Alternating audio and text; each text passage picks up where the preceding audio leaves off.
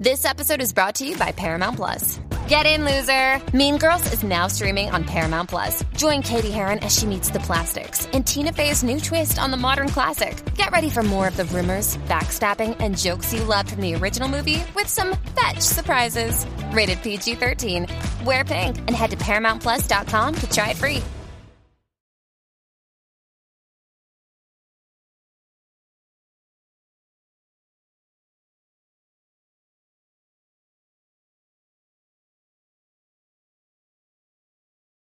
Da da da da da da da! You sound insane. You realize that? Yeah.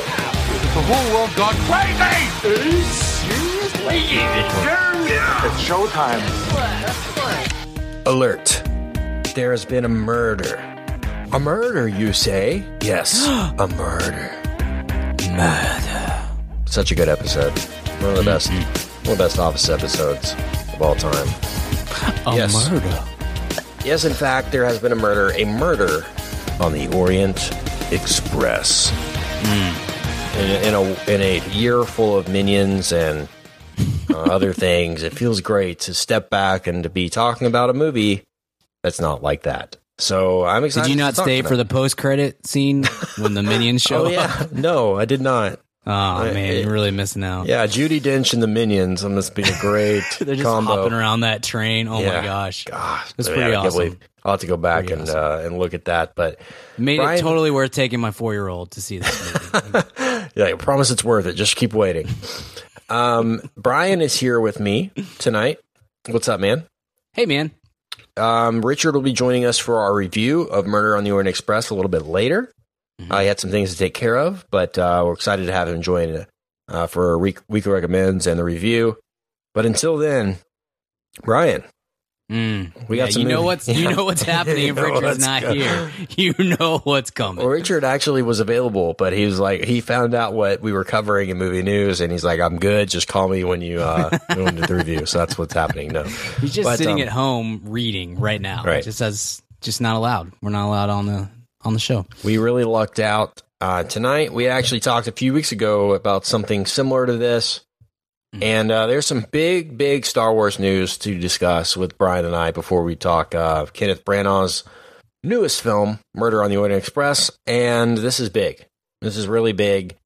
We had rumored talking about it. We talked about the rumors of it, and Kathleen Kennedy hinted at it a few weeks ago, which we also discussed. The fact that Star Wars will continue past Episode 9. It was all speculation. There were, I guess, Kathleen Kennedy was probably the biggest confirmation or the closest thing we had to confirming that it indeed was going to extend into Episode 10, 11, 12, and beyond.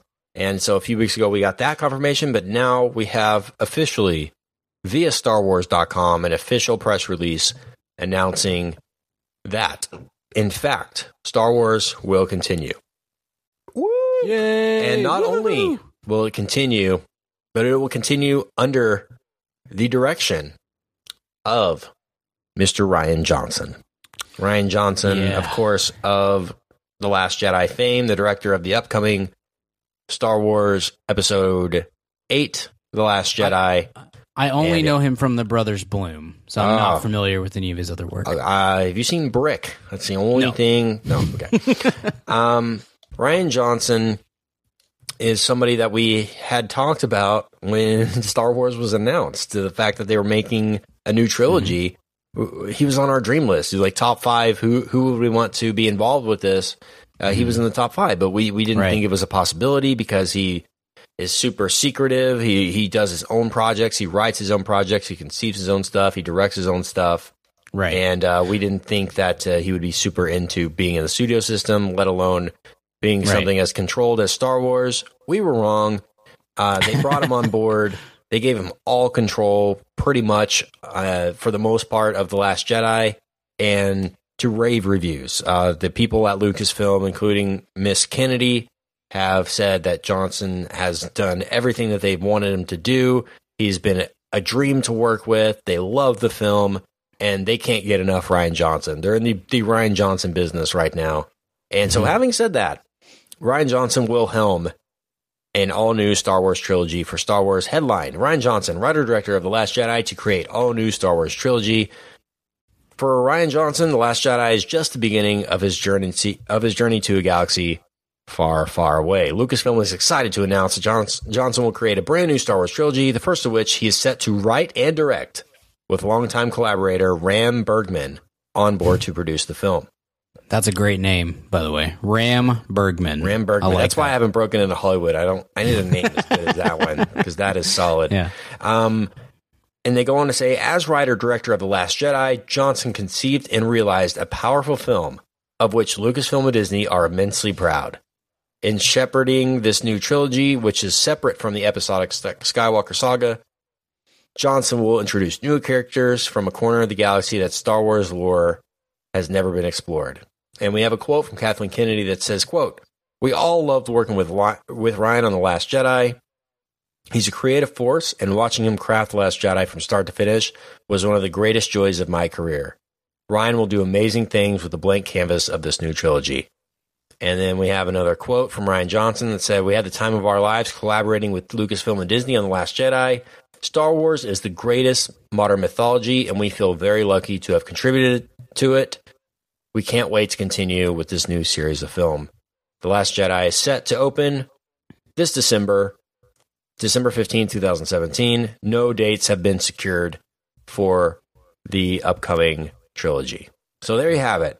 Rian Johnson on board.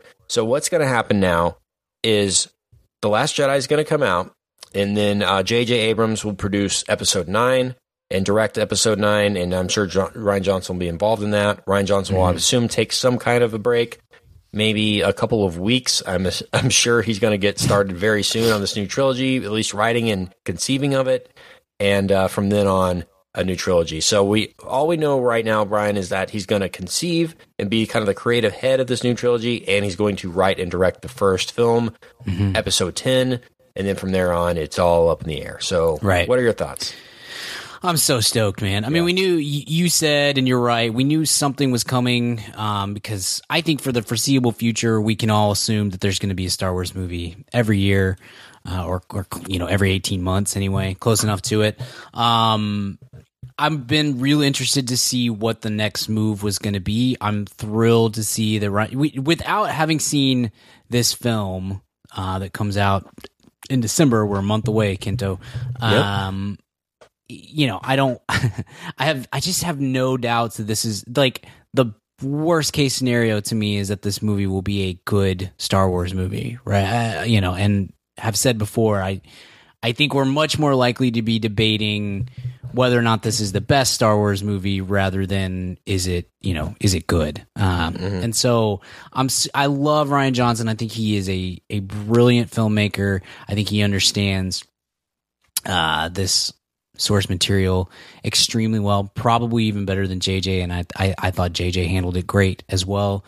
So I'm super, super enthused to have him in charge of the next trilogy and the next chapter and whatever this is going to be. And to me, maybe beyond his involvement or his his putting together the story and whatnot, and then directing the first one. Beyond that, I'm thrilled to hear that it's going to be something outside of the Skywalker lineage, and that we're going to get to go in a different direction, because that's my favorite thing about Disney having the rights to these movies and the next 10, 20, 30 years of Star Wars movies, is that that's a wide open universe. And I think to this point they have they've really kind of dipped their toes in that a bit with Rogue One more than any of the others. But now, once this trilogy is over, and I love it so much, now we could really go anywhere. You can go back in time to the Old Republic days. You could do something that's just adjacent to what's happening with Skywalker and Han Solo and Princess Leia and whatnot. During that section, you could address between episodes 3 and 4, anywhere. You can go anywhere. And I love that, and I can't wait to see what he's going to come up with. And we're getting a TV show as well, a Star Wars live action TV show, which is cool too. And I would assume, I don't know how complete control Rian Johnson will have on that, but I would assume he's going to have some kind of say in what takes place on that as well.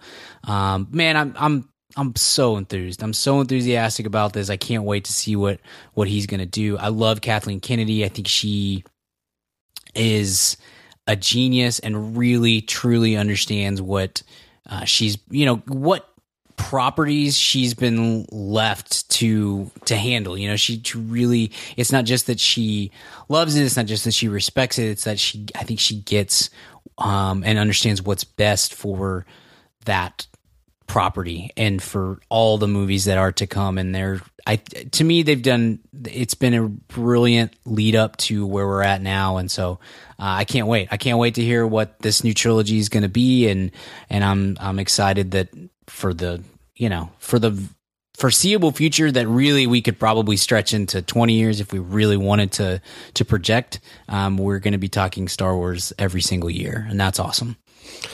Yeah, the show, only thing we know about it really is the fact that Disney is planning on making this be one of the flagship tentpole shows for its upcoming streaming service that it'll be launching. Yeah. So we're assuming they're going to take the CBS model with Star Trek, and the only place you're going to be able to get this show is on the Disney, Star Wars, Marvel, whatever app that they have, and you'll be able to view it there. So it probably won't be on ABC, NBC, anything like that, and they'll be able to control it and do it all in there. Maybe release all episodes at once and let us binge it, which I'm hoping for. But this is something that's been rumored for a long, long, long time, and they had been rumored to do a Star Wars live-action show as far back as during the prequels, and it never came to fruition. And I don't know about you, but this excites me almost as much as the new trilogy does, just because you're not limited to three films. I mean, you can do 10 seasons of this and really dive deep into the Star Wars universe. Same. Can't wait, man. This is really good news to me. I had some discussions with a couple of my friends who are big Star Wars fans of whether or not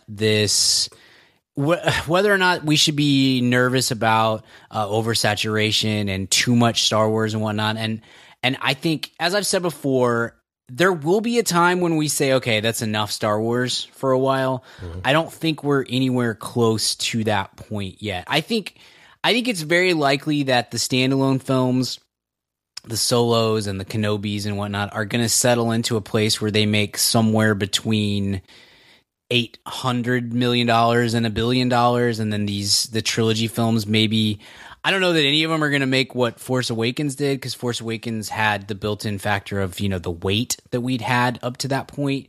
But I don't think it's unreasonable to say that you could probably pencil in, 1.5 billion or something for these types of movies, for the trilogy movies anyway.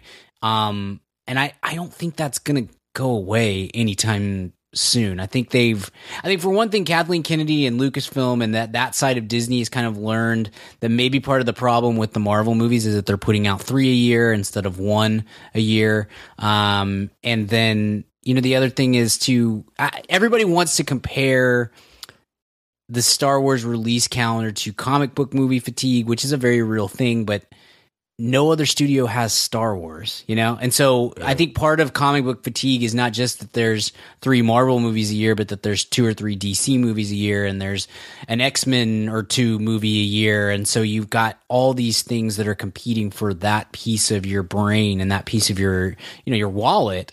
And this is not the case, because there's nothing else that any studio can do that compares at all to what Star Wars can do each and every time that it's out. So yeah, at some point we'll get tired of this, but maybe I'm wrong, but I don't feel like that's coming anytime soon.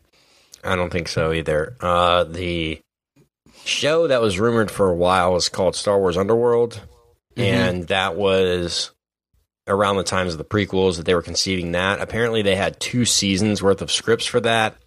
It was going to delve deeper into the life of Emperor Palpatine.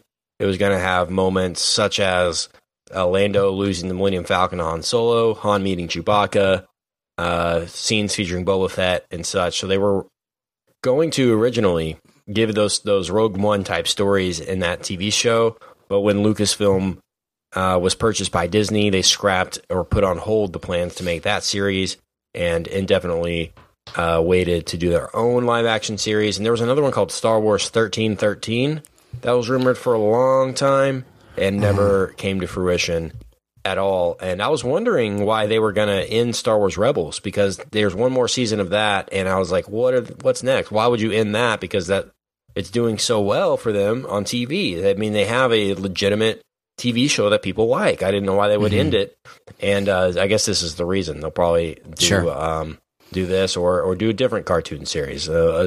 Maybe a Chopper cartoon series for kids or whatever, or Sabine or whatever they end up doing. That's going to be cool. But man, more excited for this than the movies. I hate to say that, but the possibilities are honestly endless with the TV show. So really, really cool. What's wish list, Brian, for the new trilogy for directors? I know we got Rian Johnson on board. Oh, Joss Whedon? That'd be fun. That'd be cool. I always will hold on to the hope that someday Spielberg will do one. I think that would be just so cool to kind of have that come full circle. I don't know that it will ever happen as long as George Lucas is still alive, but that'd be a lot of fun. Man, I don't know. We've really hit a lot of the ones. I could probably go back and Denny would be cool. I think I would almost prefer to have Denny do a standalone, because I think he could really bring his own vision to that, and he's such a force as a filmmaker that might be one of the guys that Disney would kind of back off of and let him do what he wanted to do. But I could go back when this whole deal was first announced, right before the podcast even started. I wrote a blog post and I had 5 or 6 names written down of people that I'd like to see do it. I could probably go back and find that somewhere, but we've hit a lot of them. Rian Johnson was one, and J.J. Abrams and Spielberg, and I probably had Trank on that list at the time, which glad we ducked that one. But it'll be interesting to see. I mean, this is not gonna, the first of these movies wouldn't come until at the earliest 2021, right? Because episode 9 comes out 2019 and maybe even later. So there may be somebody who's putting out a movie next year who will be like, that's the guy, that's who we want to do one of these things. But maybe Taika. Yeah. Okay. I'm in. Let's do it. Yeah. Man. Possibilities are endless, and my mind is racing just thinking about what it could be. But really, really exciting Star Wars news. And it would not be a Brian and Kent segment without being the official podcast of Star Wars for at least a few minutes. That's all right. Let's take a short, quick break here. Come back, welcome Richard, and talk Midnight on the Orient Express. Boom. Murder on the Orient Express. Boom. Midnight Express was a different movie. All right, bye. Hey guys, it's Kent, your trusted host of Mad About Movies. And if you're hearing my voice at this time in the show, with this music under it, it's time for me to tell you again about our friends at Blue Apron. It's hard to believe that there are people that listen to this show that still haven't tried out Blue Apron. What do you have to lose? Yeah, Blue Apron as that company Ken always talks about, but it's also the #1 fresh ingredient and recipe delivery service in the country. What you do is you go to blueapron.com, you pick out meals that interest you, they do all the rest. They send you the ingredients, it arrives at your door ready to go. All you do is cook it. In fact, families that cook together stay together. Are you looking for something to impress that first date? Why not try Blue Apron? Do you work way too much and you just don't have time to grocery shop? Why not try Blue Apron? There's a variety of new recipes each week. It's flexible. You can take a week off if you're going on vacation or something like that. And honestly, the food could not be better. So check out this week's menu and get $30 off your first order with free shipping. Yep, $30 off by going to blueapron.com/mad. Blueapron.com/mad for $30 off. You'll love how good it feels and tastes to create incredible home-cooked meals with Blue Apron. I honestly could not imagine my busy schedule without Blue Apron. That's why Blue Apron is a better way to cook. And we are back, and we are talking Murder on the Orient Express. Yes, the remake, and yes, the book adaptation by Agatha Christie. And I guess we can start things off with our literature expert, Richard Barden. Richard, Tell us a little bit about this source material, this novel. Is it one you had read, and what was your kind of knowledge of this before seeing the movie? Yeah, I'm not a big Christie head, not which is what they call themselves. Yeah, I thought you were. No, which is not that I don't care for it. I just don't have that much time. But I know this book. I've read this. This is the only book I've read of Agatha Christie's. Oh, okay. And I read it in high school. We read it in, I think, junior year of high school or something. So it's been quite some. I just celebrated a birthday this week, so I'm very aware of how long ago that was. But Poirot's a beloved character, and maybe second only to Sherlock Holmes in terms of kind of the canon of maybe Marlowe of like the detective genre. I was interested in this. I'd seen the original movie. I'd read the book. Like it. Think it's cool. It's got the cool twist at the end. But I was like, I feel like everyone knew that twist. So I was curious, and we'll get to that in spoilers, how they would address it. But it was kind of, I was surprised that they kind of left it as, there wasn't much of a twist on the twist. So, but it certainly is. I like these kind of mysteries.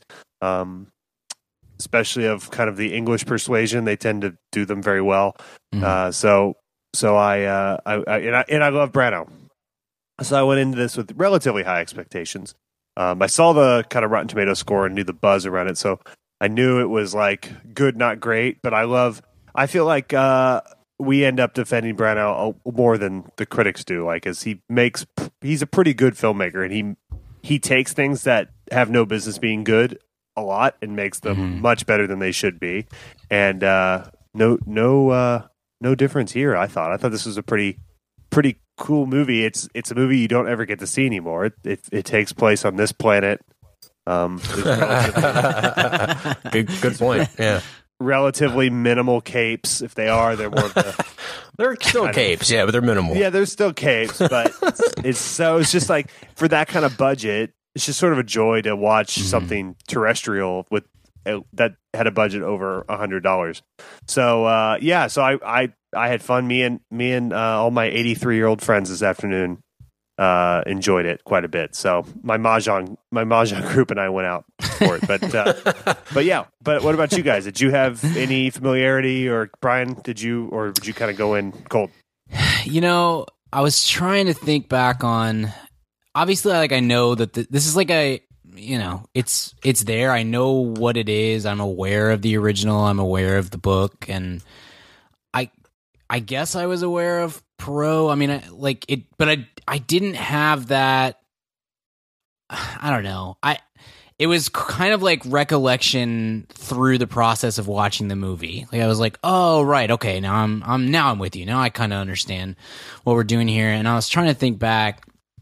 I'm like 90% sure that we were assigned to read this book at some point in high school, and I definitely just watched the movie instead, but I really didn't pay attention to the movie either. So it occupies a weird space for me of like kind of vague recollection and knowledge about what it was, but I don't know that I've ever read another Agatha Christie book. Kind of for the same thing, Richard. Is just like, I'm not against it. It's just like, it's just not something that ever really got into my my reading life. And then the movie, I don't really remember it. So I'm guessing it was one of those. Remember when you used to go to the library and rent VHSs every once in a while, or I don't know, probably DVDs for you guys, but for like English assignments, I was always trying to figure out what was at the library on awesome VHS copies, and so I'm pretty sure I did that. But anyway, it was a so I kind of knew. I guess I knew where it was headed and who what the character was like and everything, but it wasn't very super common knowledge for me, and so I guess I wonder if there's other people who are in that same category. But as it stands, overall, Yeah, I really enjoyed it. I think it's not a great movie. It's not something that's going to be like on my top 10 list at the end of the year, but to your point, Richie, we don't really do this kind of, I feel like it's almost more enjoyable that it's not. Like, I feel like, yeah, totally. I always see movies I love. There's always that always exists every year. They're really great, pieces. And there's always movies that are, crappy blockbusters. Just hey, that was a good movie. That's the rarest thing that happens when we see all these movies, right? I mean, yeah, I'd love to see our grades, but I would say like the B's are probably like the least right. Yeah, definitely. We tend to go extremes one way or the other, just from the movies that we're reviewing, each week to week and stuff. So yeah, it took me about 20 or 30 minutes to settle in, I guess, and kind of figure out what the tone was and what maybe the what my white face paint was for. Yeah, I was waiting for the white face paint to pop up at some point. But once I did, I was like, man, I pretty much enjoyed it. And again, same as you, Richard. It was me and like 120 octogenarians. I mean, I was like, I brought down the median age of the theater quite a bit, but and I'm old to begin with. But it was I actually quite enjoyed it, and I felt like it was. I mean, it's very obviously a throwback, retro kind of movie, and I found that to be somewhat refreshing. I feel like if this movie is, most of the time, if we get a movie like this in 2017, it's like it's rated R and there's some kind of major, I don't know, like sex plot that's involved, like there's somebody got murdered for sex, and it's just, I don't know, this was not that way, and it was like, oh, it's that's some kind of like 2017 adaptation of this. It's not just like telling the story. Yeah. And there's just like a real pulse pounding kind of soundtrack. I don't know. It caught me off guard as to what soundtrack by the Chainsmokers. yeah, exactly. Yeah. So the Big Sleep. Exactly. So anyway, it was.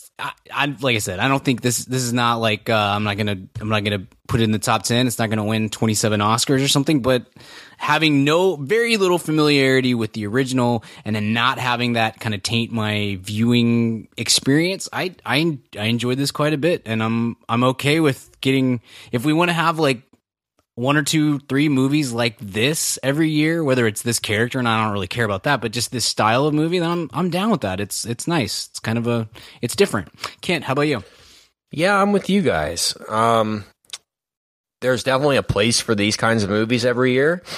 I gotta admit, I'm a little let down in the fact that this movie is not going to be mentioned later in the year as far as the awards go. But it was an enjoyable experience for me. This really falls in a place between movies I've really enjoyed watching this year and people that I'm really interested in and really root for, and the movies that I'm going to have on my top 10 list. So I'm pretty much where you guys lie in the fact that I really enjoyed this movie. Was intrigued from a technical perspective, from a production perspective. I think they really kind of hit it on all marks here. But there was nothing really completely, I guess, extraordinary about any of that. It was just all just really solid. And this is kind of the most subtle, solid movie of the year. Just not too super flashy. It's not super... I don't know, begging for headlines as far as the performances go, and the subject matter. Brian, you kind of touched on that. It kind of really sticks to the source material and doesn't try to overcomplicate things or make any kind of political statement or make this into a satire for the kind of climate that we're living in 2017. It really it comments on it, but in the way that I think the source material kind of means for it to comment, and it didn't. And Branagh looked ridiculous in that MAGA hat. Did he though? I mean, it kind of fit him pretty well. I mean, it kind of worked for me. I don't know about you, but super big fan of Branagh. Really have liked what he's done in the past few years, specifically, and he's kind of silently been one of the better directors over the past few years, and so it was good to see him do this and star in it. Cinderella was good. That was weird. Yeah, exactly. Yeah. And Thor, right? Remember that? Yeah. So I'm super respectful to him and what he's been able to do behind the camera, and of course in front of the camera. And this is no different. He carried this movie in more ways than one. There were some great performances and people that, like I said, I root for and really admire that are involved in this. So I had high expectations for this, and I would say it's slightly under the expectations that I had. Not to say that that's a bad thing, because I would say it's probably met 8 out of 10 of the expectations that I had for the movie. So that's kind of my general thoughts on it. And I guess we can start there and talk about this plot. So, guys, I knew nothing about the plot here. I was expecting a mystery. I was expecting everything to kind of slowly unravel as we're on this train ride, as we're kind of discovering things, as our protagonist is discovering them. How did you guys feel about that? Richard, you mentioned that you had read the book and you knew the ending and the twist and all that. I had no idea where it was going, and so I found myself guessing along the way and all that, and kind of trying to figure it out along the way. Had no idea where it was going. So how did you feel knowing the end, really? Did this do a good job of kind of not making it too obvious for you, I guess? No, yeah, it did, and so I'm wrong on that apparently, and they probably handled it the right way. I just kind of thought like this was one of those endings that was just kind of, even if you hadn't read it, was just kind of in the zeitgeist, and so like people just kind of knew it through osmosis of Murder on the Orient Express. This, so I expected them to do a twist on the twist. If you're remaking. I don't know, if you were remaking Gone with the Wind or something, like or Wizard of Oz, in not the one awful one we did years ago, but whatever, something everyone kind of knows the ending to, even if kids hadn't seen it, they just kind of know that Dorothy ends up back. Well, maybe she doesn't. So I thought they'd twist on the twist, but they didn't, and that's obviously, considering you two as my sample size didn't know how it ended, I was wrong about that. So they handled it the right way, just kind of telling that original Agatha Christie story. And we'll get into that shortly. So yeah, they handled it very well. It really moved the plot along. I can see being confused and kind of the clue trying to figure out.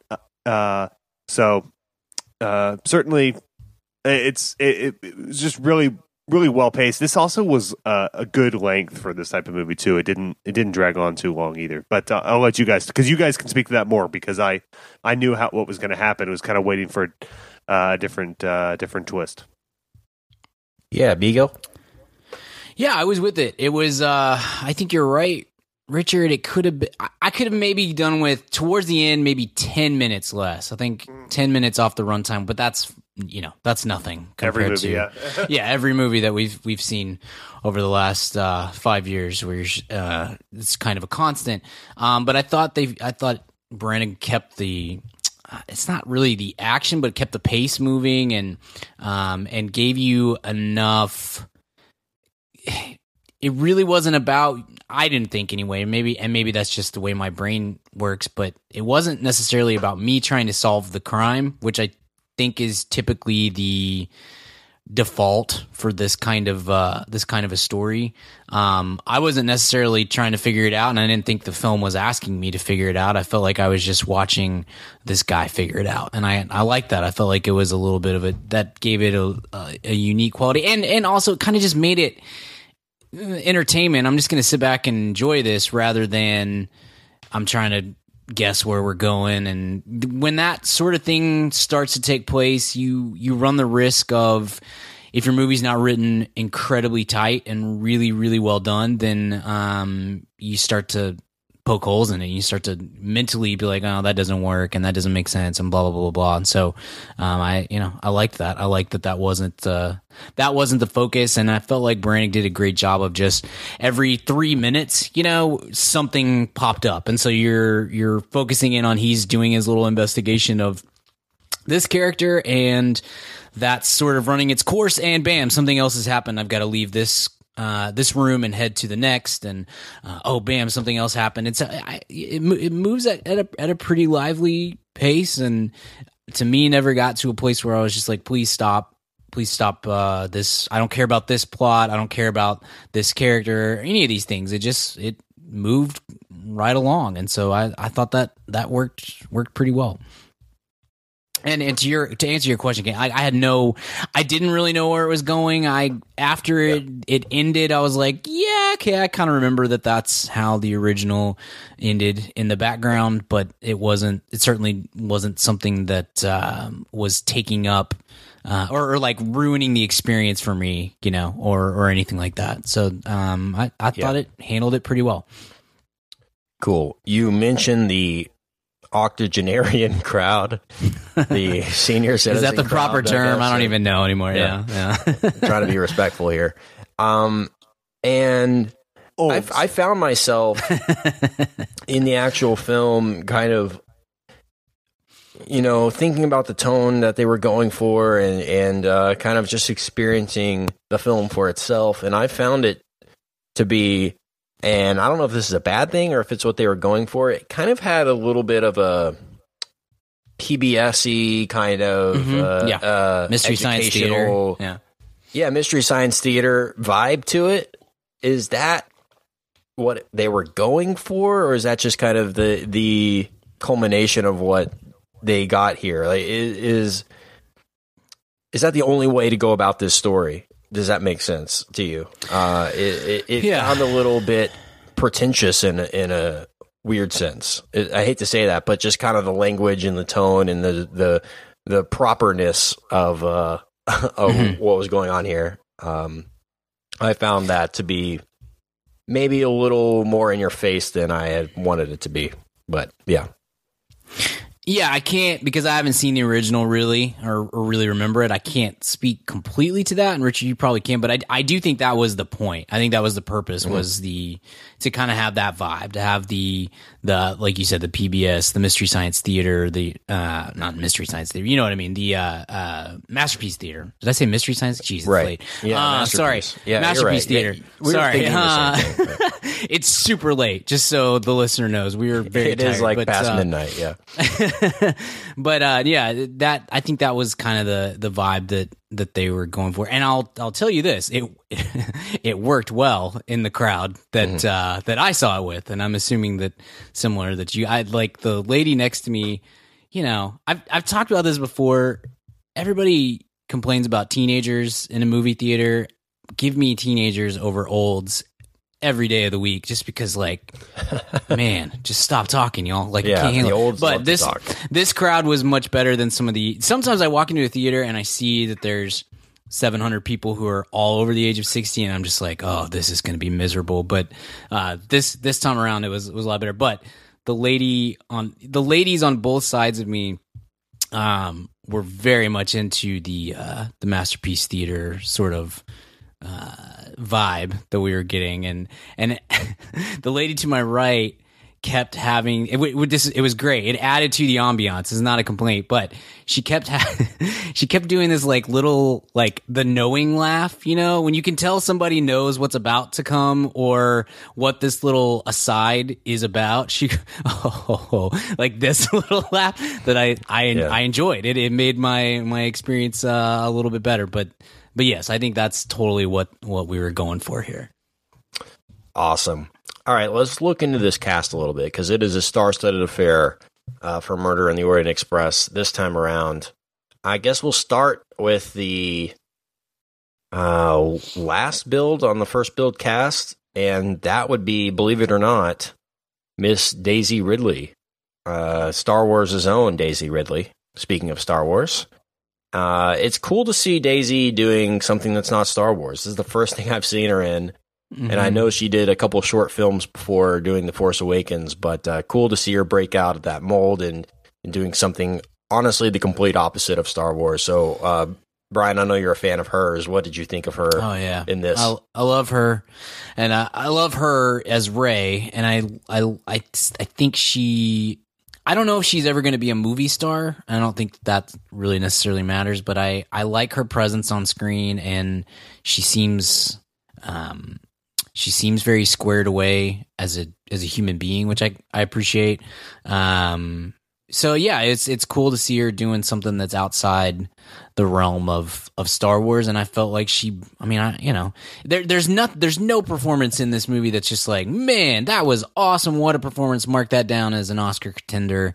Even Branagh, but she flowed really well into the ensemble, and that I think bodes well for her career moving forward. I think so too, and this is a step in the right direction for her. I don't think she's ever going to be able to totally break out of the Star Wars mold, just because of how big and popular that is and how iconic the character has become and all that. But this is the right kind of choice for her to make outside of that umbrella that she's in. Sure.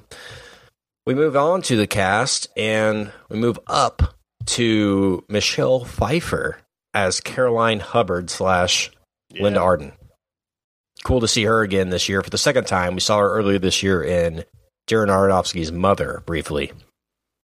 Richard, Michelle Pfeiffer? Yeah. Love Michelle Pfeiffer. I think she's not unlike Brad Pitt, because she is and was so beautiful, is sort of underrated in her talent, which is a great way to be underrated by someone says, you are so stunningly gorgeous that I refuse to believe you're good at anything. But I've always enjoyed the Pfeiffer. So yeah, she's cool in this too. Good kind of role for her, and it's always good to see women over a certain age getting roles, because that's rare. She's having kind of a little renaissance in the past couple of years. I think she's going to do some cool stuff in the next few, and it seems like she's back in the full swing of things. So that's cool to see.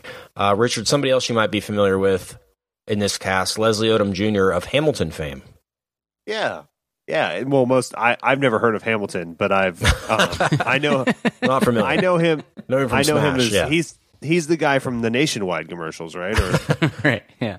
He's Sam Strickland in 2013 musical television series Smash. So that's where I know him from. Yeah, from NBC. There we go. Yeah. Now I recognize him. Yeah. Mm-hmm. You might know him from 2003's CSI Miami too. I know you, Brian, you're an originalist on CSI Miami. Yeah. Mm-hmm. Yeah. The only CSI you were really into was the Miami one. It's really weird, but just really the only one worth watching. It looks like. Let me ask you this: for the Hamiltons. Yeah. Do any of the other CSIs have David Caruso in them? No? Okay. Then Miami it is. Exactly. It's funny that's the one that got canceled. I know, right? It's the only one that has anything to offer in terms of, at least it has some ironic humor to it on accident. It's like, I can't make fun of Mark Harmon or is he NCIS? I don't know. They're all the same. Whatever. It's the same show. Okay, moving on. Josh Gad appears as Hector McQueen in Murder on the Orient Express. More of the same from him, I guess.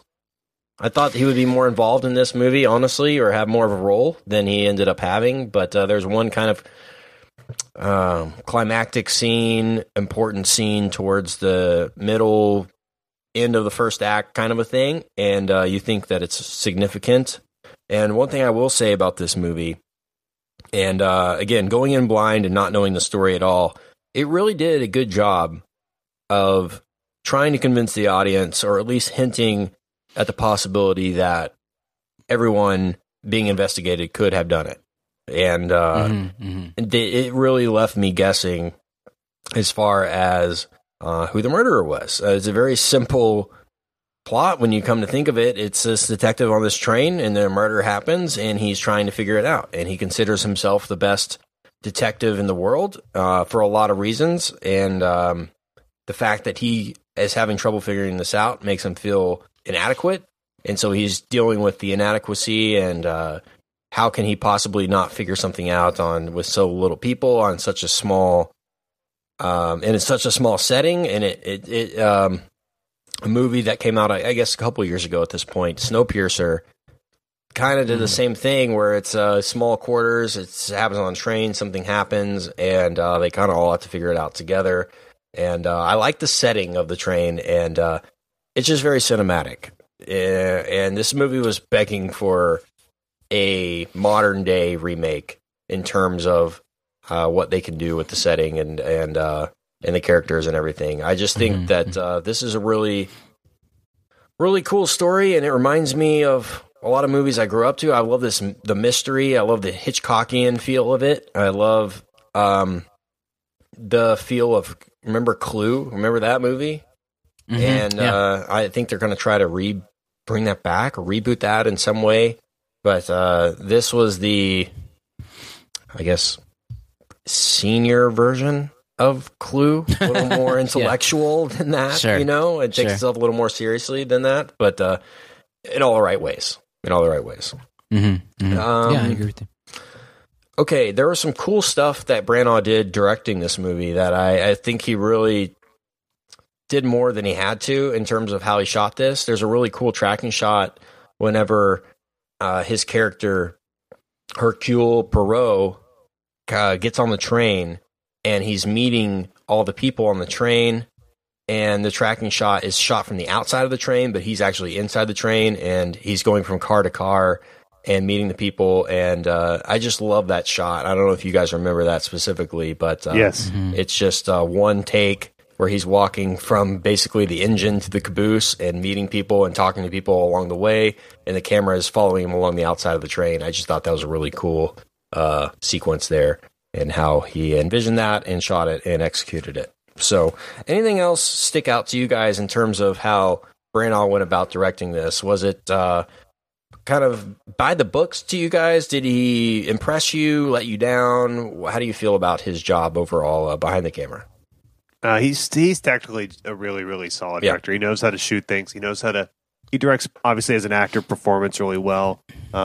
He's able to take, what a lot of audience would consider sort of dry subject matters, and he's done Shakespeare adaptations that were like people really enjoyed watching, even people that were into the Shakespeare, because he's able to put in these moments of kind of wit and whimsy, but not in a saccharine way.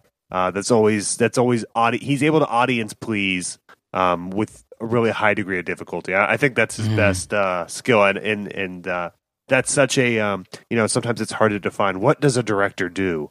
Is it shot composition? Is it actor instruction? Well, it's kind of finding those. It's really moment chasing and really exploiting those moments. He does that really, really well and finds them throughout these screenplays. But what about you, Brian? Yeah, you kind of touched on it earlier, Richard. All this stuff you said is spot on. He's interesting to me because I think you look at kind of the last few movies he's done, and some of them, I don't know that he has a huge hit in there. Thor is a hit because of Thor, not necessarily. But my point, the thing that I think is what I find interesting about him is that he really goes all out for movies that you probably don't have to go all out for. Totally. We give him a lot of credit because Thor is not only watchable, but is really pretty good. But that made that work. He made that work, but he really probably could have just mailed it in. Cinderella is the same thing. Cinderella probably would have been pretty successful as a C+ movie, and instead for us, like not really being the target audience, I think we all graded that out as like a B+ or an A- or something. And the Jack Ryan movie is not great, but Macbeth is kind of that way. It's all these movies that you could probably slide in whatever the most average director in the industry is, whoever that might be, pick a name out of a hat and just say, okay, this guy's directing Murder on the Orient Express, and it's probably like, oh, that's fine. It came out fine, and he takes fine and makes it maybe not great, but just the technical side of it and his attention to detail. And clearly, this is, I'm going to say, I would guess this is a passion project to him in some ways, but at the same time, I feel like he does that with almost every movie that he directs. Like he really takes a lot of time and attention to detail and puts a lot of effort into something that he probably, honestly, truthfully doesn't have to. Like, it would be very easy for him to say, I'm the star of this movie. My performance is really the only notable performance within the movie, and I would guess that it kind of looks that way on the script too. And so I'm just gonna let the first assistant director do a lot of this, side work, because I've got to work on my performance. And instead you get, I think, a very technically proficient film that maybe in some ways isn't completely deserving of that, if that makes sense. And I always respect that about him. That's something that I've come to, I don't think I would have noticed about him in the early, in the mid 90s or something. It's just kind of come to my attention, at least over the last few years. It's just like, man, that guy's really, it's sort of Tom Cruise-y, we always talk about how Cruise just wants the audience to love him so badly. It's not that kind of thing, but because of his desire to have everybody love him, he just goes all out on every dumb movie that he's in. And it's kind of the same thing as with Branagh behind the camera. Yeah. Do you think that this is just a case of him really wanting to play this character and do this movie, and it's like, fine, I'll do it? Yeah. Sure. Or is this something that the studio was getting him to do and they really wanted to get this done and called upon him? It really kind of seems like a little bit of both. Mm-hmm. But I can't imagine anyone in the lead role of Poirot with other than him. Maybe I thought about Ralph Fiennes a little bit, just because it reminded me a bit of what's the Grand Budapest Hotel? Grand Budapest, yeah. Just the nuance of the character and kind of the mannerisms.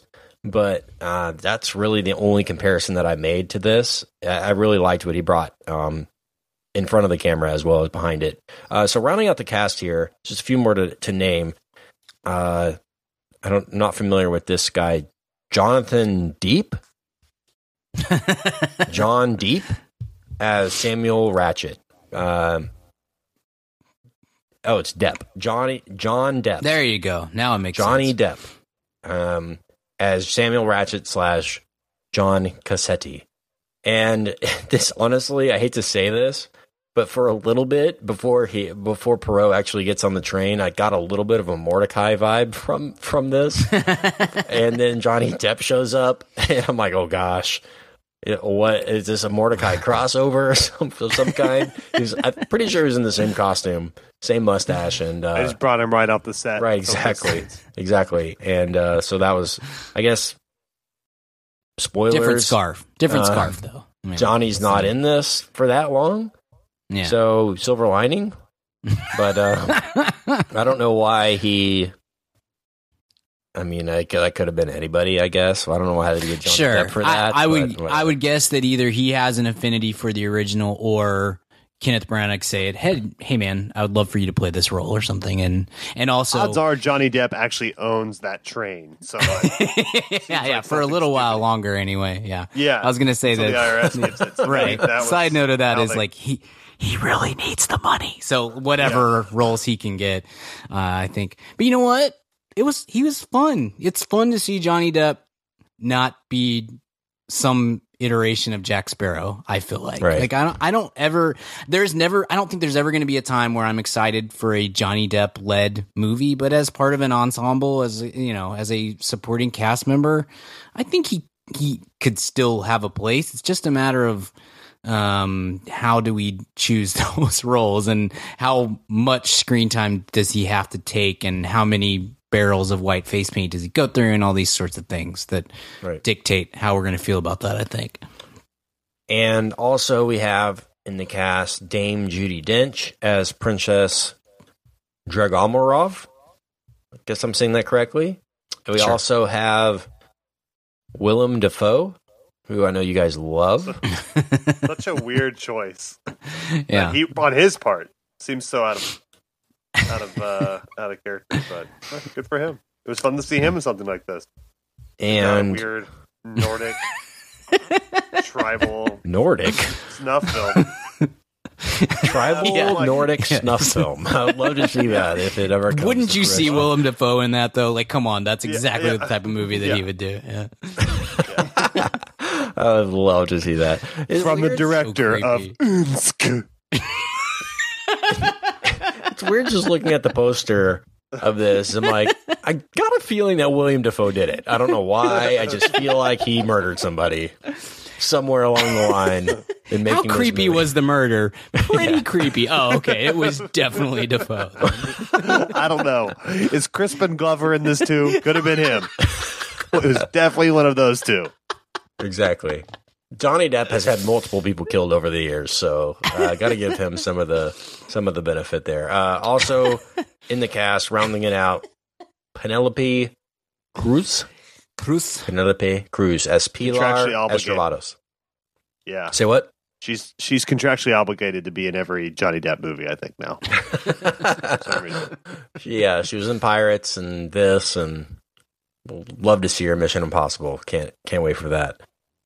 So I guess we should move on to the end. Like I said, it does a good job. So the murder happens. Something that happened along the way too that I kind of liked as well is that the fact that the train gets derailed and it's kind of stagnant for most of the film, and it enhances that feeling of claustrophobia even more.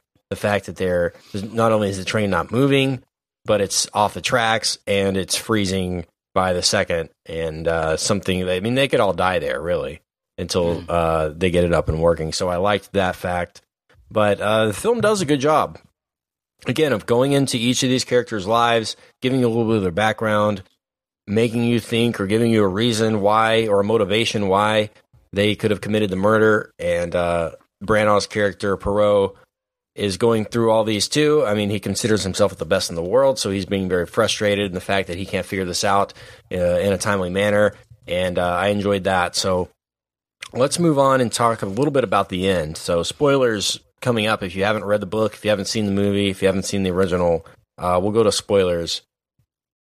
I mean, honestly, guys, I wished that this had ended with somebody did it, and this is why they did it, and that's it. I found it a bit misleading, and I know we call it a twist and all that. I found it a bit misleading and frustrating that I guess it technically was somebody on the train, but I found it kind of misleading that, it wasn't one person, it was multiple people conspiring, and everybody was behind it. I just come on, can't it just be one person? Can't we just solve the mystery and move on? I felt it was a little bit of a cop out to say, is it A, B, C, or D, or neither of them? You know, I mean, a little frustrated, but I didn't see it coming. I'll say that. So, what did you guys think about the reveal?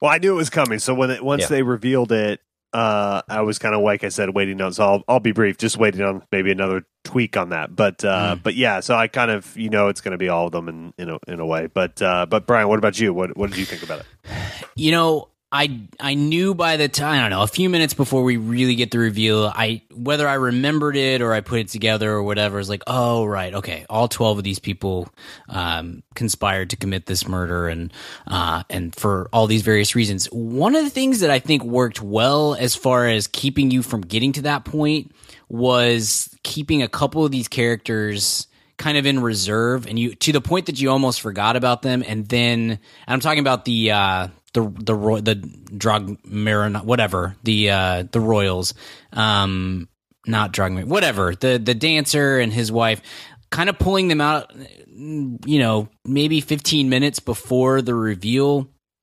kind of threw maybe a little bit of a monkey wrench in it of I kind of forgot that these people were even here, and now I was focusing on them for a few minutes, and so I thought that was relatively effective. But yes, once we get to the point of they're all sitting at a table together and Poirot is walking up on them, I was like, all right, okay, all of them did this. This is an everybody situation. Yeah, I wouldn't necessarily say I was disappointed, but I just wanted to know for certain. I guess at the end of the day, you can say that it's Hubbard or Michelle Pfeiffer's character that's really kind of the person that is behind it all, but for good reason, and she has these people involved. One question that I had is that she mentions that she made good with the person that books the train, right? And the fact that she got all these people on together and at the same time as the person that they were trying to get rid of.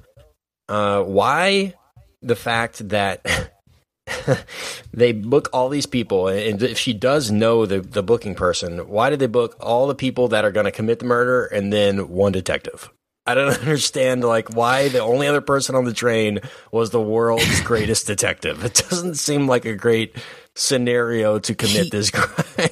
Well, he got added on at the last second. So I think that was the whole deal, is that there was supposed to be somebody else, and I don't know if they ever tied up what that person's involvement was supposed to be, but he got that, like a Mr. Harris, I think is what they said, got bumped at the last minute for Poirot. So I think that was the deal there. There was a powerful scene, the scene of the actual reveal where they're actually off the train and they're in the tunnel and they're all lined up like the Last Supper style, and he's confronting them and telling them what happened and who committed it and why and what he's figured out. I thought that was a really cool setup, powerful scene, and one of the better dialogue moments of the year.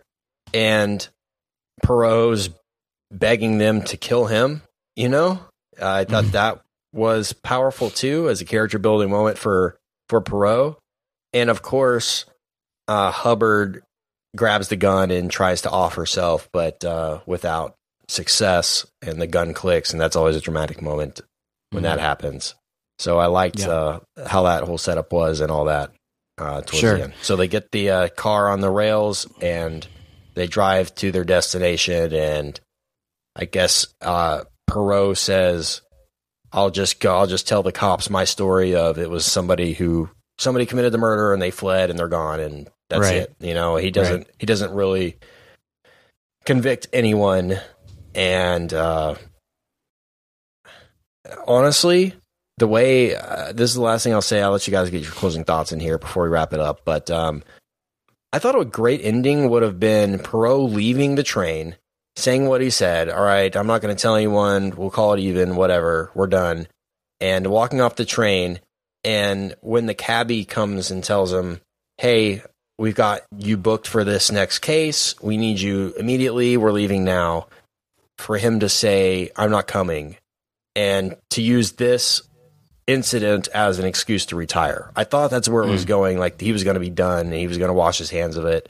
And this was the proof that he didn't have it all figured out, that he wasn't as great as he thought he was, and that he just wanted to live his life. That's what I thought, instead of like, all right, on to my next case. And that's kind of how it ended. But I thought it would have been a much more poignant and powerful ending had he hung up the detective hat after this case. That's what I thought was happening. Yeah, I kind of left it open-ended for potential franchise sort of treatment. I don't know that this is going to make enough to make that a reality, but that what they're referencing there, I think, is Death on the Nile, which is one of the other well-known Poirot books. And so the audience gave a little laugh gasp whenever they the lady next to me was super into that bit. So I think that maybe that's the whole deal, is it, you know, if this makes enough money, and it could, it's probably going to make $25 or $30 million this weekend here, and it only had, I think, a $55 million budget, so it wouldn't take a lot for it to be successful enough to say, yeah, we can come back in a couple of years and do another one of these, and I'd kind of be up for that. I think it's a, you know, like I said at the outset, it's, if you want to do a couple of movies like this every year, then I'm there for it. It's kind of cool. It's reminds me of old school type cinema, which is cool. Richard, I have a question for you, because since you've read / seen this book, was in the original, so like the whole bit with Johnny Depp's character and the Armstrong family, like clearly that's supposed to be a stand-in for the Lindberghs and everything. Is that in the original? Yeah. Maybe you don't remember. Was that the? I don't use Lindbergh, or did she just? Know. Okay, cool. Don't know. That was I just thought that was interesting. That I mean, it's very clearly an allusion to what happened with Charles Lindbergh and his family, and so I feel free. Those who have read it more recently than 20 years ago, please shoot us an email, madaboutmoviespodcast@gmail.com. Yeah, but that's a great point. I don't know the answer to it, like most things. All good. You're forgiven. I'm going to give closing thoughts. I think you guys said it. I mean, they don't make these movies often. This seems kind of a one-off, cool change of pace for this year. And although I wish this would have been A+++, because I think it had the people involved and the subject matter involved to be that, it just was a little more by the books than I had expected or wanted it to be. So it's a little let down from there, but I still enjoyed myself, and I'm going to give this a positive review at the end of the day. So how would you guys summarize your thoughts on this one, Brian? Yeah, I'm in the same boat. It's like, it's nothing particularly fantastic or great or whatever you want to say, but I enjoyed myself. I had fun with it. It felt like kind of a, not necessarily nostalgia driven, which was cool, but it did have that throwback feel to it, and I liked it. I had a good time with it. And if you want to make a sequel of this, great. If you want to do 3 or 4 of these kind of movies a year, great. I'm with it. And Brannig's always solid, so I enjoyed it quite a bit. Richard, final thought? Yeah, no, I have a hard time imagining this will be a series, but Sure. But if it is, that's awesome. But just those kind of things don't happen anymore. But it's a great use of Branagh. I thought cool type of thing for him to attack. Fun cast. Good release weekend. Smart release weekend. All of it really was really well executed. I hope that it does. But yeah, no, this is just a good, fun movie. And a very easy movie to recommend to almost anyone. Like, it's like, I don't have to think about this. Like, you'll like this. I promise you'll be fine with it. So it's very solid. I agree. I'm going to grade this out at a B+. A little bit removed from the A status, from the A-, but I think a B+ is a solid, fair grade for this movie. And again, you can recommend it to your parents, grandparents, sister, brother, friend, and I think they'll all find something to enjoy. So B+ for me. Brian? Same for me, B+. Richard, how about you? I'm gonna go B+ as well. Nice. Cool. Look at that. Synergy. So, Murder on the Orient Express is now playing. Find your seats now, because there will probably be somebody there to take it if it's before 4 p.m. Yeah. Okay. They're over the age of 60 and they're not getting up. Yeah, go to a 6 p.m. and you should be good. Nobody will be in there. All right. So let's move on today. They're all finished up at Luby's by that point. Exactly. The Luann platter goes half price, so you're going to be good. All right. So let's move on and hit a recommend. Weekly recommends. Okay, I'm going to recommend for this week a documentary that just found its way to Netflix. I've seen it multiple times in the past and really, really enjoy it. It comes from our friend of the show, Mr. Jerry Seinfeld. It's called Comedian, and he released this back in 2002. This is one of my favorite things he's ever done, and it's an inside look at how he prepares to go on the road, how he prepares his stand-up routine, and just the kind of pressure that he puts himself under as a comedian. It's less of a stand-up special and more of a behind-the-scenes look on his day-to-day life and travels and things like that, and how much pressure he honestly puts on himself to be funny. And not a lot of people think about the fact that, a Chris Rock or a Dave Chappelle or a Jerry Seinfeld can go on stage and be funny for an hour and a half. And Jerry touches on the mental toll that it puts on somebody, the pressure that they feel to be funny, the fact that if they, sell out a 10,000 seat room and go up there and they're not funny, it could ruin everything, And so he really talks about that a lot. It's a really informative, insightful documentary and holds up really well 15 years later. It's Jerry Seinfeld, Comedian, and it's now on Netflix. That's my recommend. Richard or Brian, whoever's ready. You go ahead, Brian. So I'm going to...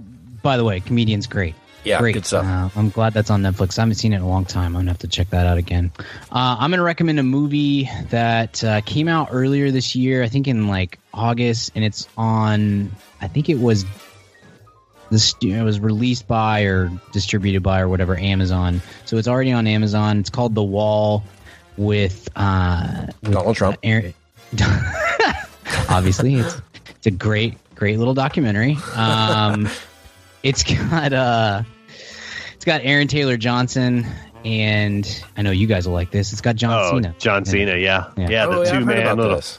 Yeah, it's like a WWE picture or something. I really something think it like might that. be. Yeah, Yeah, I think it is, yeah. I think you're It's like right. their So first, yeah. So I watched this last night when I was getting some work done, and it's only got 3 people in the whole movie, and it's about a sniper and his spotter in Iraq, and then they encounter an Iraqi sniper, and it's directed by Doug Liman, who's done some movies that we've liked in the past, Live, Die, Repeat, and Born Identity and stuff. It's not like Swingers. this isn't a right, exactly. It's not a great movie, but it's interesting, and it has a fun twist to it, and both of the leads are enjoyable, and it's One like of them, an obviously. easy watch. Yeah, right. American Treasure, John Cena. For sure. Wow. But You can't see him, so how'd you watch the movie? that's part of the fun. It's just this weird blob on the screen. You can't really see what's going on. They're trying to snipe him, and he just keeps holding up that little washcloth, neon washcloth. Makes You the can't Iraqi see me. sniper very angry. Yeah. I just can't figure out. But yeah, it's less than an hour and a half long. It's a pretty quick watch, and it's got a fun little twist to it. So you want to check that out. Was Cena? Cena was good in it though, because he's proven he's a great supporting comedic actor. Mhm. I don't want to was give he it good- was anything he okay away. in a drama? Yeah, he was fine. He's not the main focus. Of No, the I film. know that. I know it's Aaron Taylor Yeah. Johnson. I was just, but he could do He's that. good. He did a good job. Yeah, it was fun. I'm Team Cena. I don't care at all about this WWE that you guys keep talking about that I've never experienced, but he's fun. I'm all on board for him for sure. Yeah, it says here there's 2 people in the cast, is what it says. Is that right? Is there only 2 people? Yeah, there's a third guy who you There's only a hear his voice. Yeah, there's a voice. It says here, Brian, this is an Amazon Studios production. It was announced in 2014, but the budget only $3 million for this movie. Yeah. That's awesome. I love seeing that. kind of this is interesting. It's kind of like a play. Everything takes place in one. It's not a room, but that kind of thing. Like it's one place, and there's no scene shifts or changes or anything like that. It's all in one location, and so yes, I can totally see how it was $3 million and could have been shot in 2 days. Cool. And it's fun. I'll have to check it out.